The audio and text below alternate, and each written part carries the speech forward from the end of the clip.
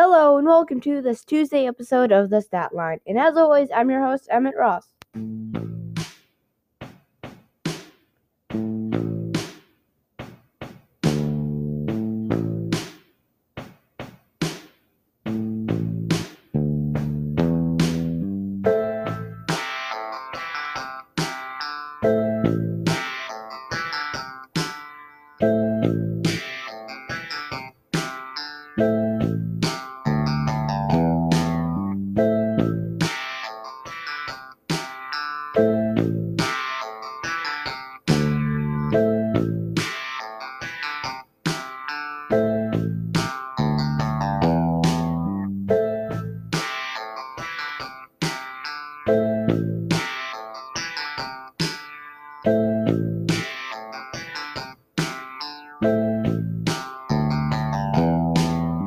So guys, welcome to today's show of The Stat Line. I'd like to remind you guys can check out The Stat Line's website. I'll put that in the episode description. And thank you for tuning in to today's show. In the NFL today, we're going to talk about what team has the best chance to overthrow Kansas City as the best in the AFC. We're also going to talk about a little bit about Carl Nassib. Between today's episode and Friday's episode, I think yesterday's, that'd be Monday, came out as gay. He's the first NFL. He became the only current NFL player to do so. And then in the NBA, we're going to talk a little bit about the Kemba Walker trade, like I promised on our Friday episode, and talk about the Bucks beating the Nets. Can the Clippers come back against the Suns? And we're talking a little bit about the Hawks beating the 76ers. Let's get started on today's show with what team has the best chance to overthrow Kansas City in the AFC. We have 4 teams, and I'm just going to go in order of chance. First, I think, is the Browns. They're a really good team already, have a great offense. They almost beat the Chiefs last season in the playoffs, but they're without OBJ. That might have been the factor on why they lost. They'll get him back. It looks like he's going to be fully healthy for the season. And they have a lot of cap space. They're number 4 in the entire NFL. They have about $21 million in cap space, so they can add to their defense, like their secondary. They don't really need to add to their pass rush, which is already great. Their defense is pretty good. They've added some stuff in the offseason. They could add a little bit at the defensive backs, but overall, they're pretty good. I think that they definitely stand a chance against the Chiefs. Second, I think, would be the Bills. They have almost no weak spots on their entire roster, and their defense is much better than Kansas City's. They don't have a great cap space situation, but I think that they stand the second best chance to, go to the Super Bowl in the AFC. After the Chiefs and Browns. So I guess that would make it the third. The third would be the Ravens. They have a lot of veterans on offense and defense. Lamar Jackson, great quarterback, can do a lot. Hopefully that they don't have to rely on him too much. Hopefully their wide receiver group can get a little bit better. That might hold them back. They have a pretty solid offense and defense, of course, other than their wide receivers. And who knows? I think that they stand the third best chance to overthrow Kansas City. And the fourth and final one, the Titans. They have a great pass coverage. Their offense is fantastic, with the addition of Julio Jones. They already had Ryan Tannehill, Derrick Henry, you name it. They had a lot of players. But their pass rush might hold them back. Their defensive line is one of the worst in the entire NFL. That could hold them back from going to the Super Bowl. But we'll see. That's all we have for that. And Carl Nassib, defensive lineman for the Raiders, came out as gay on Monday. That's good for him. I hope that can bring more acceptance because, he's the only NFL player currently to be openly gay. And I hope that can just bring more acceptance, and shout out to him for donating $1,000 to the Trevor Project.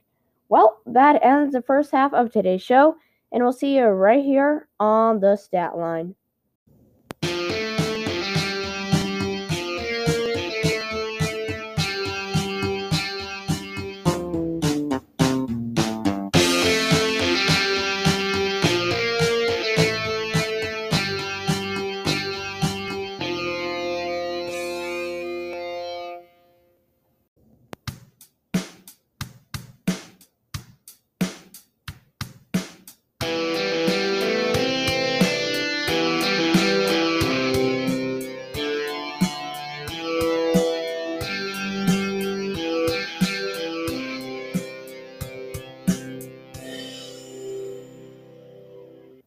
So guys, welcome back to the Stat Line. We're going to get started with our NBA segment now.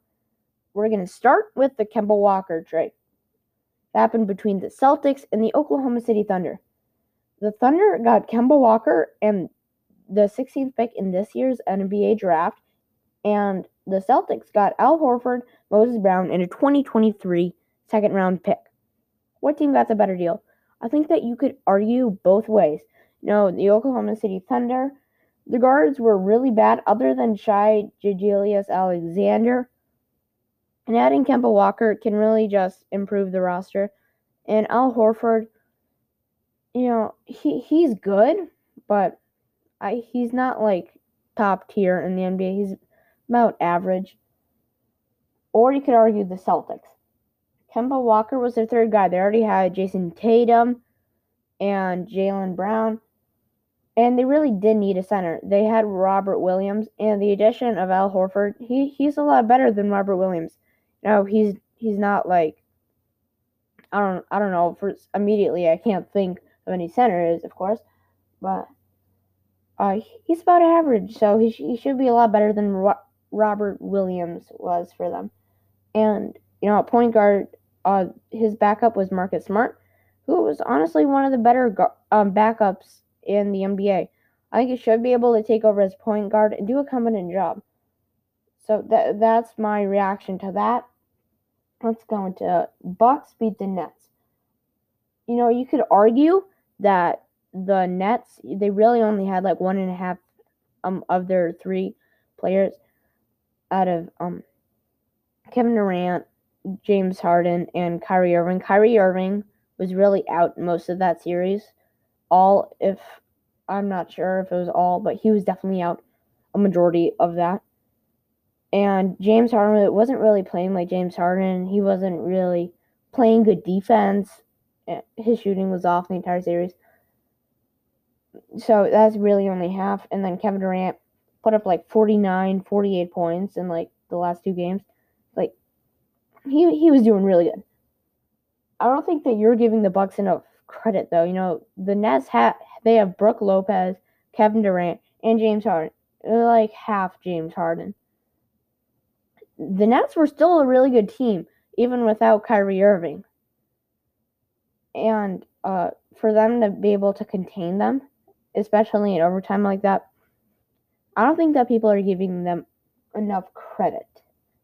That's all I'm really going to say on that. I think that the Bucks actually stand a really good chance against the Hawks if they can kind of control the tempo. And we're going to talk about, can the Clippers come back against the Suns after going down 1-0? I don't think so. The Suns are better than the Jazz or the Mavericks are, in my opinion. And, it could happen, but if they just have better post defense, that was really their downfall against the Suns. But they definitely stand a chance, but I think that the Suns will win the series. The last thing on today's short episode, the Hawks beat the 76ers. I think that they beat the 76ers because they were able to control the pace. And Ben Simmons, I don't think he even put up a shot in the fourth quarter. We'll talk a little bit more about that on our next episode. I'll get to that in just 1 second. And yeah, he just really wasn't playing that good. We'll talk a little bit about a potential trade situation. And that ends it for today's show, but I'd like to tell you guys, there will be no Friday episode this week.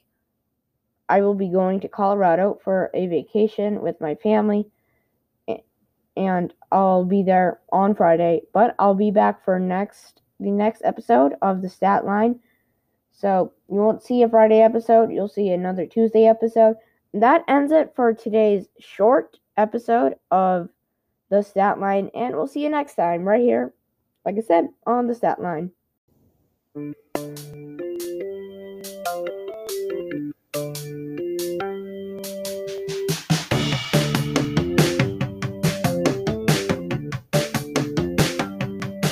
Music for the Stat Line created by Forrest Hueskenfeld and yours truly.